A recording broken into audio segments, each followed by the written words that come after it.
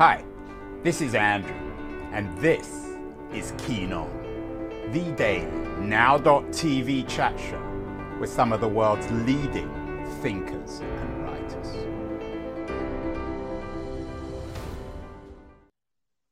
Hello, everybody. It is Tuesday, October the 19th, 2022, a couple of weeks away from the midterm elections, which will set the political agenda for America over the next couple of years. And we're all asking ourselves, where's the energy coming from? Where's all the excitement? Is it from the left or the right? Yesterday, I did a show with Tim Schenck, very smart young historian. He's politically on the left. He's the co-editor of Dissent. And he's also the author, I think, an important new book, Realigners, Partisan Hacks, Political Visionaries, and the Struggle to Rule American Democracy. He seems to suggest that every generation there is a realigner, more energy from somebody or other, and from a movement that redefines American politics. And it was interesting that he picked out Phyllis Schlafly, the conservative crusader who, in his view, seems to be the inspiration behind the right-wing resurgence of the late 20th century. Out of Schlafly, we got Barry Goldwater, according to Schenck, and Ronald Reagan and all the rest of it. My sense is that there is a new energy brewing on the right. We talked to Jen Senor recently about Steve Bannon, who she called in a wonderful New Yorker piece, American Rasputin. She's no great fan of Bannon, but I think she acknowledged, as we all do, that he has a great deal of energy and perhaps even originality. We're talking again about energy on the right today with my guest, Kyle Spencer. She has a new book out, Raising Them Right, the Untold Story of America's Ultraconservative Youth Movement and its Plot for Power. More Leninism, perhaps, from critics of the right. And there seems to be a kind of clever Leninism on the right. Kyle is joining us from Brooklyn, the People's Republic of Brooklyn on the East Coast of the United States. Kyle, you're obviously no great fan of the right, nor am I actually, but there seems to be an enormous amount of energy. Is your book partly about that? Yeah, it's such a great way to describe it. I think of it as a lot of energy, but there's also a tremendous amount of organization and money and coordination, a lot of intentionality that you see on the right now, and particularly on the young right. That is that you don't see. You see a lot more like chaos and fecklessness on the left, and in the United States, particularly with the Democratic Party. As I said, I'm certainly politically not on the right, and I know you're not either, but there's nothing wrong with this, is it? I mean, you are really observing a fundamental truth, as you say. The money, the energy, the organization is on the right. What is happening, Kyle? Yes, yeah. It's funny because it's the thing that as you pointed out, Andrew, it's very counterintuitive because Democrats like to think of themselves as the party of the young. And they really are when you look at the things that Democrats care about and the policies that Democrats want to pass. But what happens is that with this big tent that we have on the Democratic side, creates a kind of lots and lots of people in this tent with different interests. And the way I really see it a lot, and the way that I talk about it in my book as far as it pertains to Democrats, is you kind of have this divide between the older establishment Democrats and you have these younger Democrats who the older establishment is kind of afraid of. They think they're too progressive. They want to work too fast. They message things that sound too radical for moderates. So you have that group. And then you have the older establishment Democrats who the young folks don't really trust and who they don't think are really supporting them. The problem that you have is that these two sides end up fighting all the time, and they do it like very publicly, which I think a lot of people will say, "Oh, that's so wonderful." They're open about their differences. Yeah, and it's interesting. We had Michael Tomasky on the show, a very distinguished figure on the left who has a new book out suggesting that Biden is reinventing America, that American politics is realigning around Biden. Tim Schenck, who's a much younger leftist than Tomasky, strongly disagreed. And I agree with you. The organization is on the right. I use this term Leninism, Kyle, carefully, and particularly in the context of Peter Thiel, who's one of the smartest investors and visionaries on the right. Is there an element of Leninism here? Have these people been reading, if not Lenin himself, the ideas of Lenin about seizing power, about focusing on organization and power? Oh, yeah, without a doubt. I mean, it's interesting because when you talk to these folks about the kind of guys that they're looking at and the folks that they're emulating, it gets a little alarming very quickly. And, you know, in addition to looking at, you know, Lenin and those kind of older youth movements, in a sense, they're also like this guy, Saul Alinsky, whose book Rules for Radicals was popular in the 60s among leftist unionizers. Yeah, it influenced Obama, didn't it?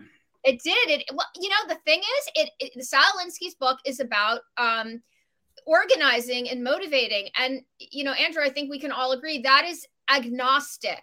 You organize in an effective way or you don't. And a guide to help you organize can help you organize people over anything: good ideas, bad ideas, democracy, fascism. So your book is doing a good job. I'm sure it's outraging conservatives, but it's also probably not making the left happy. Raising Them Right, the untold story of America's ultra-conservative youth movement and its plot for power. Tell me about this story, Kyle. How did you get involved? And you've become one of America's leading journalists on this new movement. It's a very, very important story. Did you just sort of tumble into it? You've done a lot of independent journalism for the New York Times and many other newspapers. Yeah, so, you know, I actually didn't even intend to write this book. I was on college campuses a lot for stories I was writing about higher ed for the New York Times and to some extent Politico, and doing research for Frontline. And I started to see these young activists behind these tables on these campus quads, these kind of dudes in flip-flops and khaki shorts, and they were gun rights activists. And they were passing campus carry laws in their states that would allow their classmates to like really bring handguns to math class. And when you talk to them, they would tell you, oh yeah, I'm doing this this is like what I'm into. We're doing it on our own. And I just didn't buy it. So I started going through tax documents and looking at the budgets of various organizations on campus.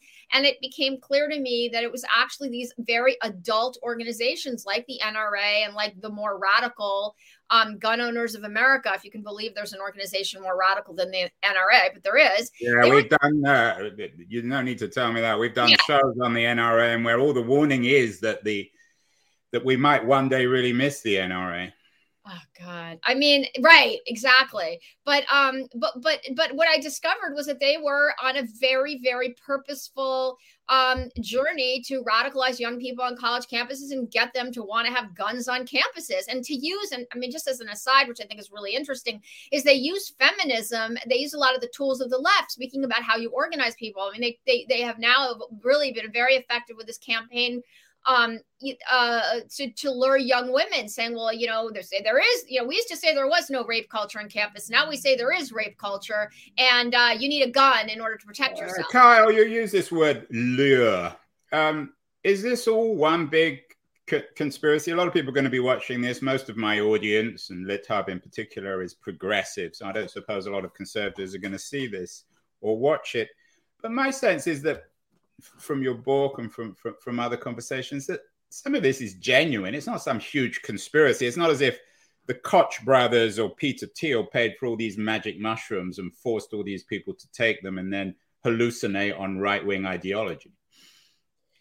You know, they are spending a lot of money on it. I mean, that's what my book really shows. Yeah, but, you know, George Soros spends a lot. Doesn't mean that people on the left are hallucinating.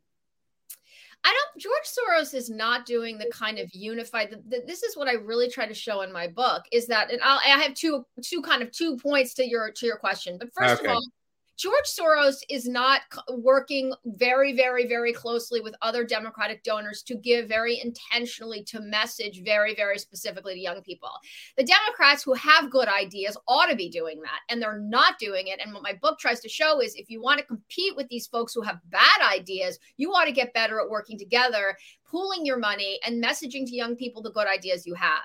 But the other thing I want to say is that what happens is that a lot of these folks on these college campuses will pass themselves off as moderates. They have very radical ideas, which they manipulate to look like they're pretty moderate.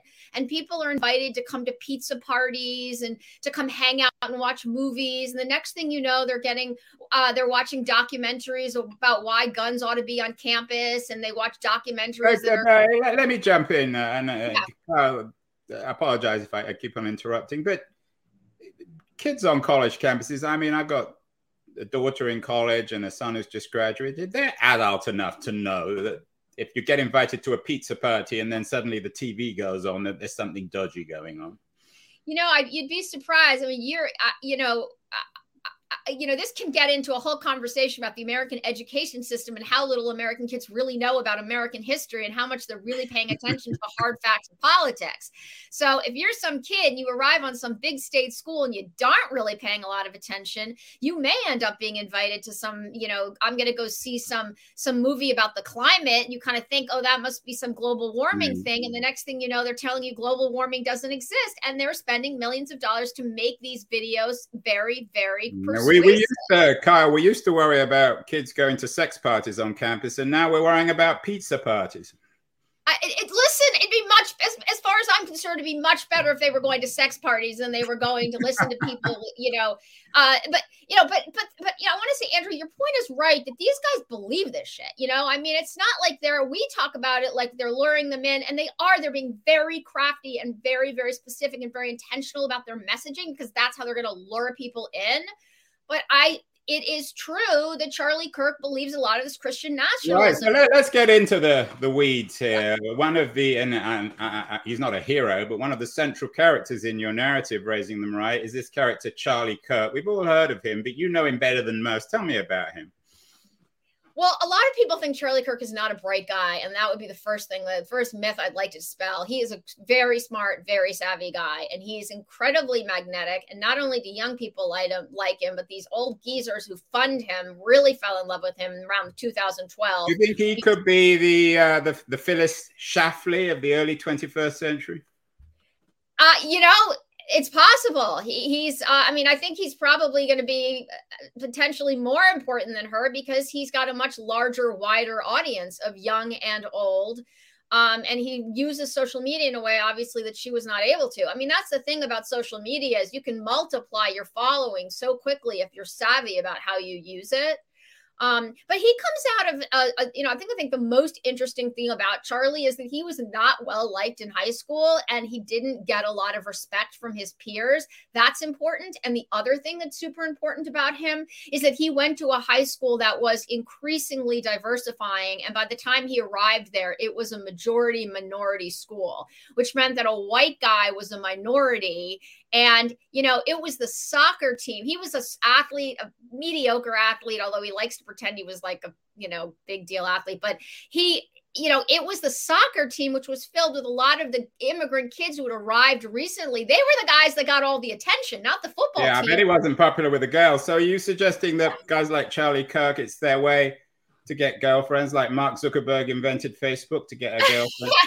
I don't know if it's their way to get girlfriends, but I think it's important to understand that this replacement theory stuff that we hear a lot about now comes from really deep-seated insecurity among certain insecure white guys. And I hate to simplify this so much, but time and time again, you fall upon this, the roots of this are real anxiety. Is this rooted in white suburban boys who feel a bit left out? We did a show last week on boys and men and the fact that women are more and more successful in universities and that boys and men don't fit in anymore with the Brookings, a Brookings scholar. Is this part of this broader sort of socioeconomic crisis of white boys and men in America today? I think there's a very strong strain of that here. And one of the ways that we know this is that the young people who are most impacted and most interested in this messaging are young white men, young white boys. So why would the girls have anything to do with it? Why would they want to go to a pizza party hosted by someone who looks like Charlie Kirk? Well, I think if you're a moderate young woman on you're a moderate white girl on a college campus, and you don't really respond to what PC culture or kind of progressive messaging that's coming from some of your student body, and you feel a little bit lost, you would gravitate towards a group like that. Remember, when they show up on college campuses, they've got a lot of money, so their table has balloons and candy and music. I don't buy that, Carl. So you're saying that because they're funded by Peter Thiel or Leonard Leo or the Koch brothers, they can afford the balloons, which means that the young girls come to their pizza parties. Is that how it works? The thing that they do really well is they create messages, and they have a lot of swag. And so the messages, they have lots of posters that they say things like, socialism sucks, or we're pro-choice, choose one. And then there's, 3 different kinds of semiotic guns you can choose. But is there an ideological core here? I mean, I buy your point. Of course, yes. Hold on, let me finish. I mean, clearly they're good marketers. There's money behind them, blah, blah, blah. But there's something there. It's not just all froth, is it? What happens, the reason that they focus a lot on culture war issues is because it does get at the core of the difference and what is alluring about them. You have progressives on college campuses who their value is change and inclusiveness, and they tend to be, and they're progressive.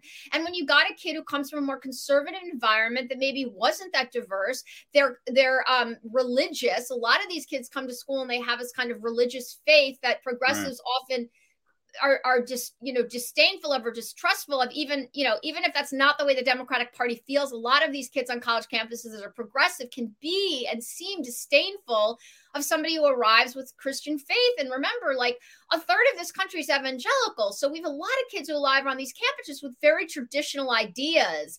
And then they've got these progressives that are there kind of in their face, and it can be very disconcerting. Especially and they dominate and control the university, the classrooms, and all the rest of it. How connected are they with the religious nationalist movement? We had Catherine Stewart on the show. I'm sure you're familiar with her work. Oh, she's great. Yeah, she's excellent. Her book is about the power worshippers inside the dangerous rise of religious nationalism. Is some of this money and organization coming from the evangelical church? The relationship between the far right and the Christian right is so tight. And it's, the Christian right actually really informs a lot of the decision-making about messaging. And the gun rights movement, obviously the pro-life movement, some of this libertarianism, a lot of it is very aligned with the Christian right. And so what happens is a lot of the donors are very religious. And so in that way, if Charlie wants money from these really religious donors, he's going to have to toe that line. Yeah. Leonard Leo, I know Catherine Stewart makes a big deal of him. Is he the epitome of it? He just gave more than $1.5 billion donation to the conservative movements. Is he the kind of character who is funding these networks? Yeah, I mean, you get a lot of very, very conservative entrepreneurs who have come up, made a lot of money, and hold their very conservative religious values dear to them. And they think of young people as being chaotic, out of control, unclear on their sexuality, bad morals, and they want young people to champion them and their value system. And someone like Charlie Kirk or Candace Owens or a lot of these other influencers you see online. You mentioned Owens. Owens is an interesting character because, of course, she's Black. She's involved somehow. She's connected with Kanye West, and they both wore White Lives Matter. What would you say about someone like Owens, given that she looks quite different and she has a different background to somebody like Charlie Kirk? I mean, she has a lot of the same resentment politics that these other folks have. I mean, she comes up out of a community. Grew up poor. She was in a mostly white high school. And she had this incident when she was in high school where some young men called her up and started yelling racial comments at her, epithets at her. And this got a lot of the community in an uproar. And actually, the way she thought the community handled it was detrimental to her and her mental health.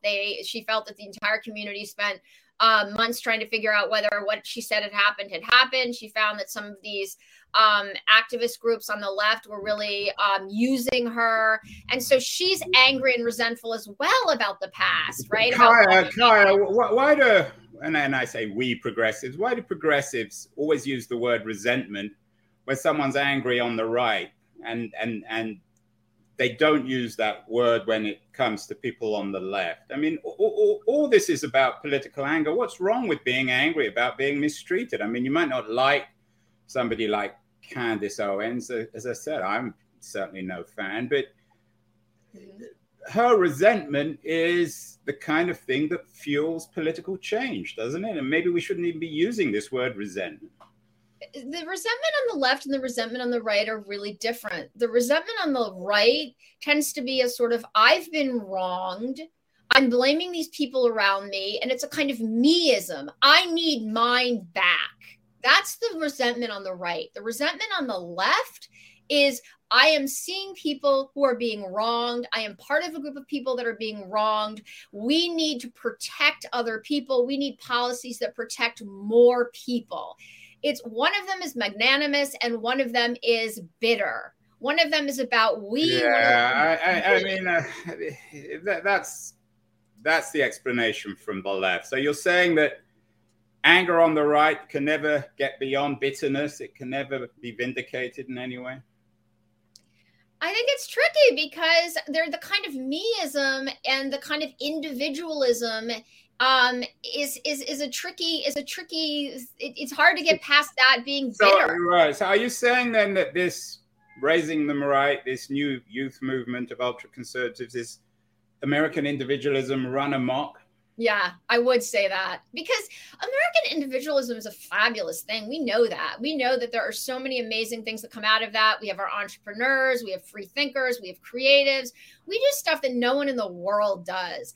But we also have this kind of selfishness and this kind of mistrust of other people and this kind of take care of me, I'm taking care of myself attitude. And that's where it runs amok.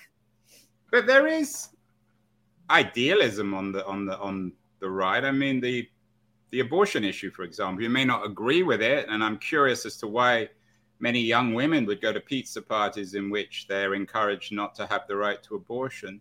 It's not just about me. There are bigger issues, religious freedom, abortion, and so on and so forth. And that's not just about me too. I mean, I don't know what Charlie Kirk's position is on abortion, but he obviously can't have one. So I'm assuming he believes in the issue. Well, I mean, abortion obviously is an issue that the right, that the far right and the Republicans created in the 60s in order to have a kind of an issue that could rally the religious. Again, I apologize for jumping in, Carl, but then you're saying they don't believe it. You're saying it's all a conspiracy. I'm not saying it's conspiracy. I'm saying that it was a message that was created to rally folks from American churches, of evangelical churches, and it worked and it was effective. And the other thing that I want to say about this kind of resentment and this kind of individualism and this religious freedom issue, the religious freedom issue is on the right. Religious freedom is, I have rights and therefore I'm going to take away your rights to protect my rights. I believe in, this is my faith, therefore you can't have an abortion. This is my faith, therefore I'm not going to make a cupcake for you because you're gay. That is, I have a right. This is my religious freedom. I'm going to take yours away. The left, Democrats believe we should all protect each other's rights. That's why that's not resentment. That's charity. That's consideration. But when I'm talking about my rights and I need to hurt your rights to get my rights, that is not That's resentment. That's selfishness. Let's think about these young people, raising them right, these people you followed. You said you found them first in flip-flops on college campuses, giving out free pizzas and balloons and peddling ideas about religious freedom and abortion and so on. What happens when they leave college? What happens when they grow up and get jobs? What are you seeing in terms of the transition from youth to adulthood? Are they forgetting about politics? Are they getting into politics? No, and that's baked into the system. When we talk about right-wing groups and how they're influencing young people, most Americans, most progressives really worry about people like the Proud Boys or the Oath Keepers, who have the very same kind of nativist, white supremacist replacement theory ideas. But when they try to recruit, they're targeting some kid in a basement who can't get off video games, right? I mean, this guy's going to come up, he's already a bit of a loner. What's he going to do with those ideas, right? I mean, like, well, I don't know. He could go to the Capitol and, participate in January 6th. But that is a kind of fringe movement. When you talk about these folks that are recruiting on college campuses who have many of the same fringe ideas, but are packaging them with a smile, these are college kids that are going to take these ideas, go to graduate from college, go to graduate school, go into the workforce, go into their communities and bring these ideas into their future lives. And these are people that are functioning and that are effective and that are going to be impactful in the world. And that's why I argue in my book that they are much scarier and should be more alarming to Americans than the Proud Boys or the Oath Keepers, which seem... Right. What was their take? I'm curious. You mentioned January 6th. There weren't a lot of young people. It didn't seem to be that many young people. It seemed to be a lot of overweight men with beards, old men. What was their... what's Charlie Kirk's take, for example, on January 6th? Or Candace Owen, or another characters you talk about in the book, this very dodgy fellow, Cliff Maloney, who's been accused of raping a classmate. What do they all make of January 6th? Well, when Charlie Kirk talked about January 6th on January 6th, because I have a scene in my book where Charlie Kirk is literally watching on his podcast folks storming the Capitol.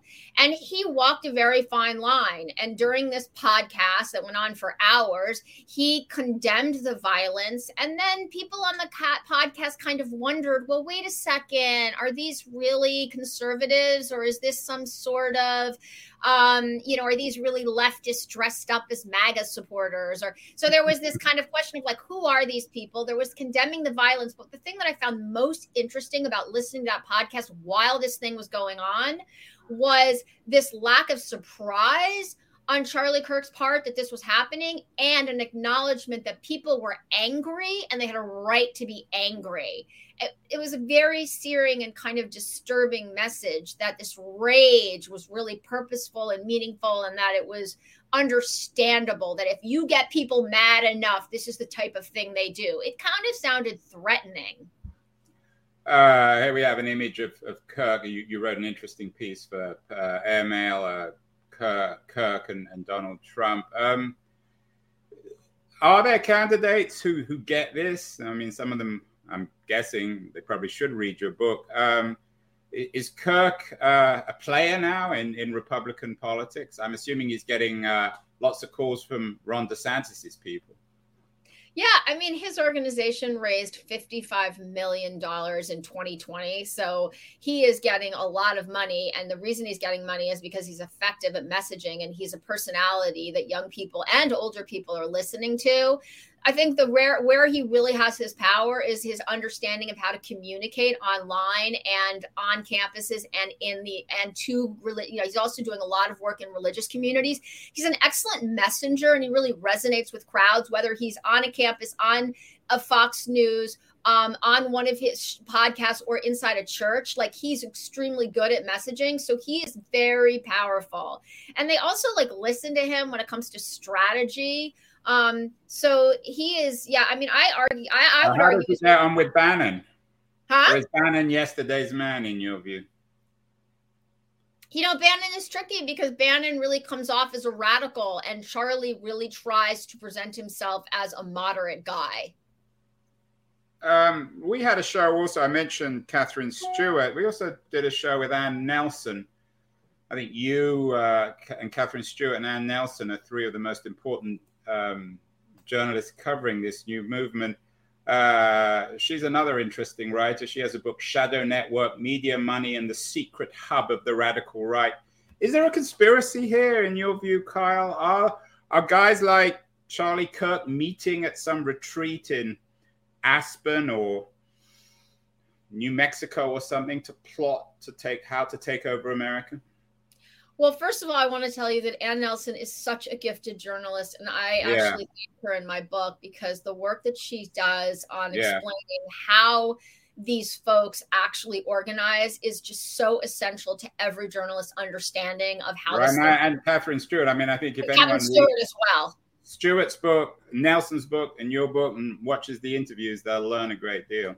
Yeah, exactly. And we need that because it's not, I don't like to refer to this as I don't know what conspiracy theory really means in this context. I think what we understand is that these folks work together very, very closely. They meet together all the time. And as Ann Nelson writes in her book, they meet in secret a lot and they plot and they plan and they plot. They don't plot like think about Democrats is they're very reactive and they're constantly worrying, and particularly Democratic donors when you talk to them, they all want to know about the next election and winning the next election. These Republicans and these arch conservatives have been working for years on a long-term plan. I mean, just even this Dobbs ruling, this was laid up for years. And they did this laying up and coming up with these plans. They have been doing this in secret meetings that Ann Nelson writes about. And she writes about CMP. They've been doing this forever and they love meeting. And one of the things I write about in my book is about some of the early organizers of this right-wing movement in the 60s. And one of the things that they understood was so important was meeting together, having community, and getting people in the same room a lot. Yeah, but it's the Phyllis Schlafly thesis, and maybe Charlie Kirk is the new Phyllis Schlafly. So basically, is the argument in your book, Kyle, because most of the people reading it, I think, will be progressives. Most of the people watching this will be progressives. I'm on the left. Is the message that progressives need to organize in the same way? That this is the only way to operate politically in the early network 21st century, that we're not doing it right? Yeah, so it's funny because I'll tell you that when I first started reporting on these guys, and they would ask me, well, why should we invite you in? And I would say, because I'm incredibly impressed with what you're doing. And that stoked their egos. And of course, that was an agnostic statement. I was not saying I like your ideas, and I told them off and I didn't. But their strategizing that they do is really, really, really impressive. So so they would say to me sometimes, oh, well, what you're really doing is writing a guidebook for the Democrats. And I would kind of chuckle and say, maybe, but it's not, as you point out, Andrew, it's not really a guidebook for the Democrats. The guide and the takeaway for Democrats and for progressives from this book is we have got to two things: spend a lot more money on messaging and get a lot more effective at messaging. And I think equally importantly, these guys finance and support their young. Democrats fight with their young. And if we cannot get these different groups inside the big tent of the Democratic Party, the young and the old together, to start working some of this out and better communicating, we're not going to win this. I mean, we are really going to be in bad straits, and we're going to continue to see our democracy demolished. So we have to find our own way. We do not traffic in misinformation. We do not traffic in manipulation, but we have good ideas and we're not messaging them uniformly in the way we need to. And we're not even really spending the time and money to figure out how to message, right? We do a lot of you should vote Democrat, not what is it that we really believe in? Or we use a lot of fear now. I think interestingly enough, in 2020, 4 in 10 young people voted for Trump. And that's a lot of people. But we also had really high voter turnout, right? 50 to 60% of young people in 2020 went to the polls. Why did they go to the polls? They were scared to death. But Democrats can't use fear as a way to motivate young people to get to the polls. Kai, what about the issue of wokeness? I use that term carefully, but everybody knows what it means. Yeah. It seems as if the radical right are making hay off this. They have been doing for years, and now young people on the right are in your book, and maybe it's the woke university that's driving them to these meetings. Does the left need to re-examine this too? Is it ultimately a way to scare off most people? Yeah, I have such mixed feelings about young progressives and what they do on college campuses because, young people have always pushed us past our comfort zone and really pushed, progressivism and opening the tent even bigger for people and being more sensitive to different minorities, right? They're always pushing that.